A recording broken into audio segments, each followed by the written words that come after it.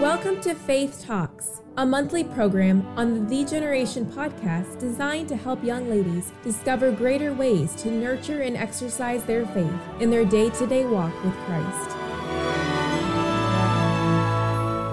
Hello, I'm Jana Faith. And I'm Anna Faith. And welcome to episode 6 of Faith Talks. And today we're going to be discussing the fruit of the Spirit, peace. You know, one of the things I think of when I hear the word peace is one of those like inspirational political speeches where somebody's promising peace in our time or something like that. Mm-hmm. You know, another thing that I think of is just quietness in any setting, whether it's a library or also I was thinking in nature scenes often give us peace, like a lake that is as still as glass with nothing messing it up, or a beautiful sunset that is just so serene and full of peace with small birds chirping and no wind. And that kind of goes right along with the definition we found, which says that peace is freedom from disturbance. But, you know, as we were thinking, true peace really isn't freedom from disturbance, but it's really freedom in disturbance. And we actually found this cute little story that really illustrates this point. Long ago, a man sought the perfect picture of peace. Not finding one that satisfied, he announced a contest to produce this masterpiece. The challenge stirred the imagination of artists everywhere, and paintings arrived from far and wide. Finally, the great day of revelation arrived. The judges uncovered one peaceful scene after another, while the viewers clapped and cheered. The tensions grew. Only 2 pictures remained unveiled. As a judge pulled the cover from one, a hush fell over the crowd. A mirror smooth lake reflected lacy green birches under the soft blush of the evening sky. Along the grassy shore, a flock of sheep grazed undisturbed. Surely this was the winner. Then the last painting was uncovered, and the crowd gasped in surprise. Could this be peace? A tumultuous waterfall cascaded down a rocky precipice. The crowd could almost feel its cold, penetrating spray. Stormy gray clouds threatened to explode with lightning, wind, and rain. In the midst of the thundering noises and bitter chill, a spindly tree clung to the rocks at the edge of the falls. One of the branches reached out in front of the torrential waters, as if foolishly seeking to experience its full power. A little bird had built a nest in the elbow of that branch.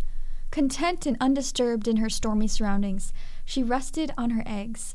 With her eyes closed and her wings ready to cover her little ones, she manifested peace that transcends all earthly turmoil. You see, peace is more than just the absence of conflict. It's a state of rest during the conflict. It's like completeness, wholeness, and even one definition we found said it points to the presence of something. And obviously we know that this is Jesus.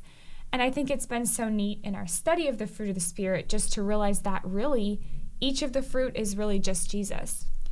So as we were thinking of who to interview for this specific fruit of the Spirit, we thought, well, let's just choose someone with a peaceful life, quiet and calm, no kids yelling, no trials. I've got it. Maybe like somebody who works like on a nature preserve, you know? Yeah, totally. Well, just like we discussed, peace is not really freedom from disturbance, but freedom in disturbance. And not like our interviewee today's has a chaotic life.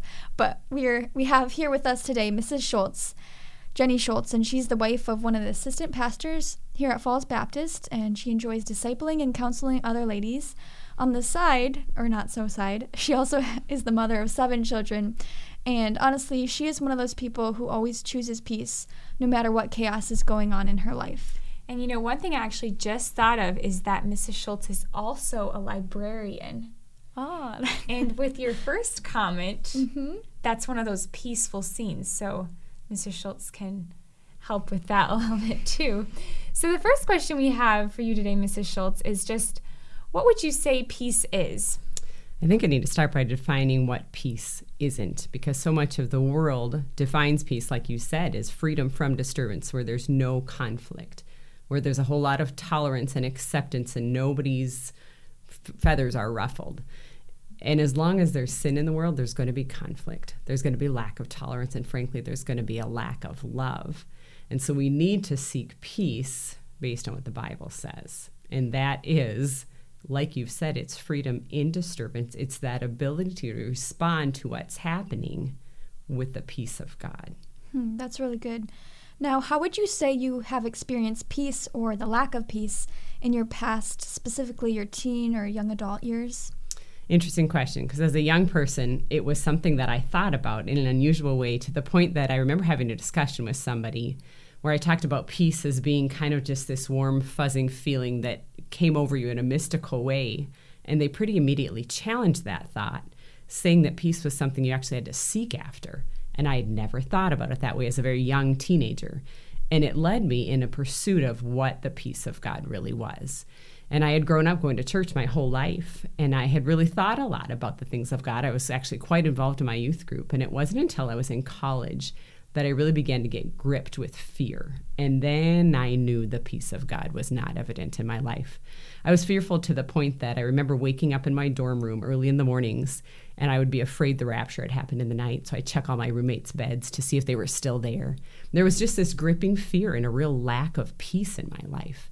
And it was then when I was in college that I was really confronted with my sin and a need to resolve my sin issue with God. It wasn't just about me being a good people pleaser, which is what I was as a little girl, but it was about me taking my sin and giving it to Jesus so that he could then in return give me his peace. And really, that first time where my fear was replaced with peace was the first time I understood what the peace of God was. And frankly, I've had to go back to that application of truth many times in my pursuit of peace. That's really interesting. You know, as I was driving today, I was actually thinking that if there is no God in life, there's really no reason for you to have peace. Like, it's actually really impossible, because you could be scared about the political scene, or like you said, that fear of death, or even with this coronavirus, or your career, or even being taken advantage of by others. You know, you really can't have that peace if you don't believe in God first, but then also if you haven't taken him as your savior. And one quote we actually came up with, I think it was last year in Sunday school, we were reading over a passage, is that you can't know the peace of God until you know the God of peace. Mm-hmm. And I thought that was just a good way to put it.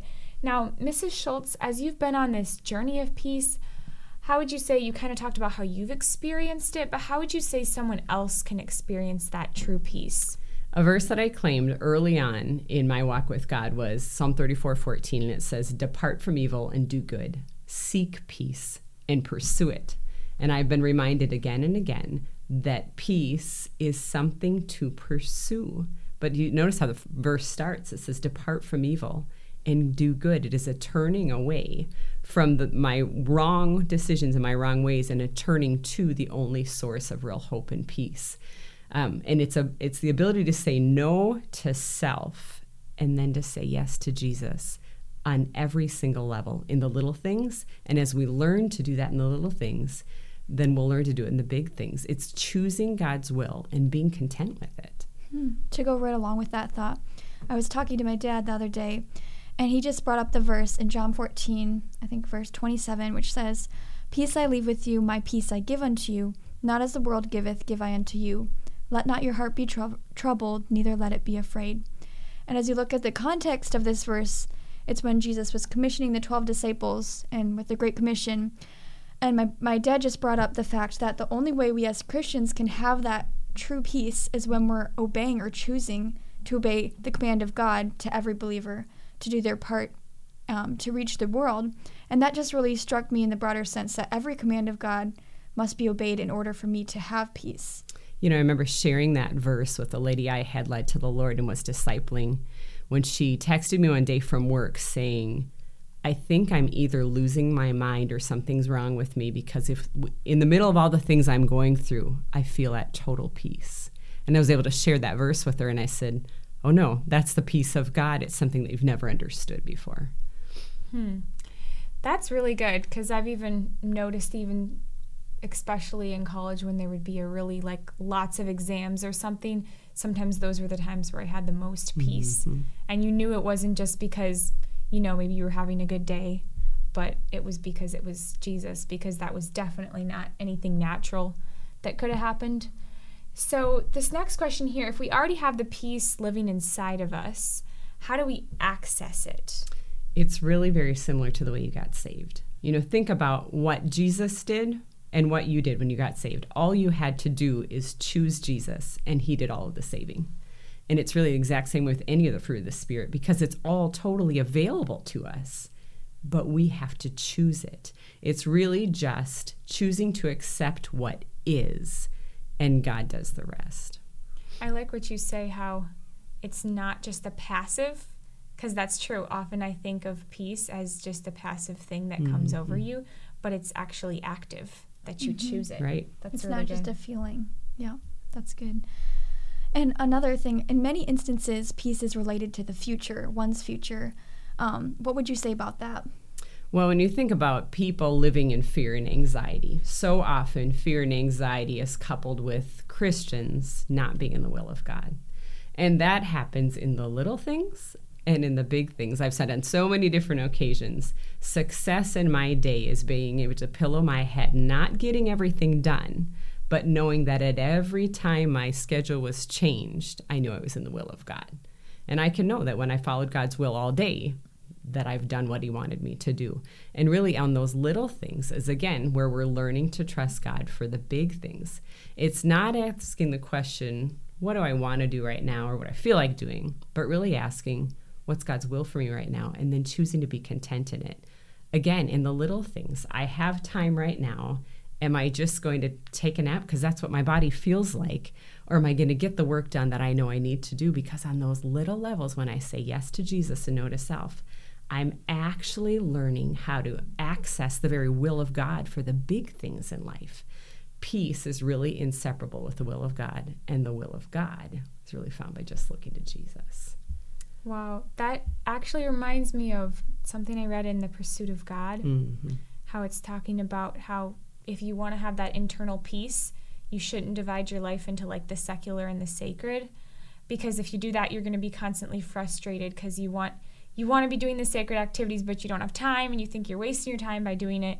But it's like you said, if you know you're doing God's will, just doing whatever task he put in front of you next, just pursuing that peace, whether it's reading your Bible or maybe cleaning your bathroom floor, you can just be at peace knowing that you're doing God's will. And we kind of already covered this next question, but as it's been so neat working through the fruit of the Spirit, just seeing that every fruit in its essence is Jesus.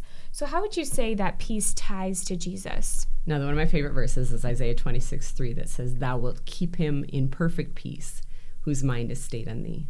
Pursuit of peace is simply a pursuit of a person. It's Jesus. And frankly, that is how to find the will of God. So often when we are trying to figure out what God's will is, and we get so focused on asking God what it is, and all he's saying is, it's just me. And when we see Jesus only, his will becomes very plain. But when we get muddled up in the actual process of it, we lose Jesus in it. There's been a lot of times in my life when God has asked me to take a very specific step. And I've been so tempted to say, okay, Lord, if you tell me the next 4 steps after that, I will have no problem taking this one step. But there's so often when God says, I'm showing you this one. You take this one and I'll give you light for the next. And you know what? He always does. And so often he's just teaching us to trust him and to claim his peace for that one step. And when I yield to God in the one thing, he gives me direction for the next. That's really good. So just to sum up all these thoughts that we talked about today, how can we just apply these truths to make daily choices to live in peace? I think it boils down to 3 things. It is obeying the Lord in the little things, embracing his will, and then taking some step of faith that peace meets us in that faith step. Romans 15:13 says, now the God of all hope fill you with all joy and peace in believing, that's faith, that you may abound in hope through the power of the Holy Ghost. That's where Jesus does it. And so it's the reality of peace is really experienced in our life when we just obey, take his will for ours, and then we take a step of faith. Okay, let me make it really practical. You know, when you're laying in bed in the morning, the alarm goes off, and there's no part of you that wants to get out of bed. And just like we would love for peace to just warm over us like some mystical feeling, wouldn't we love for the Lord to just throw us out of bed? But it's at that moment that I have to obey what I know that he wants me to do, embrace his will, which is actually getting up. But I've got to take a step, and then his peace meets me as I enter his will for the day. And I know that's a little step, but when we learn to take that step of faith, the next one becomes easier and easier. And I have then stepped into the will of God for my day. And as I continue in his will, I'll see his will unveiled before me. That's a really neat thought. Before this Faith Talks, I might have thought that peace was just peace and quiet, Mm-hmm. But peace can actually be that alarm clock. We could even name our alarm clock Peace, because Bad idea. that's making us to get out of bed to take that step of faith.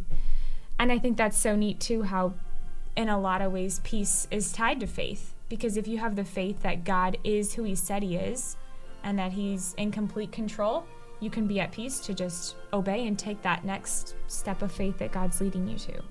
So remember, girls, as you choose faith for peace, faith doesn't just talk, faith walks. Thanks for joining us for this episode of the Generation Podcast.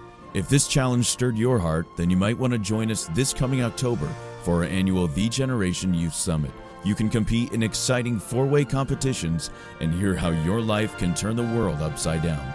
For more information, please visit thegeneration.org/summit. That's THEEgeneration.org/summit.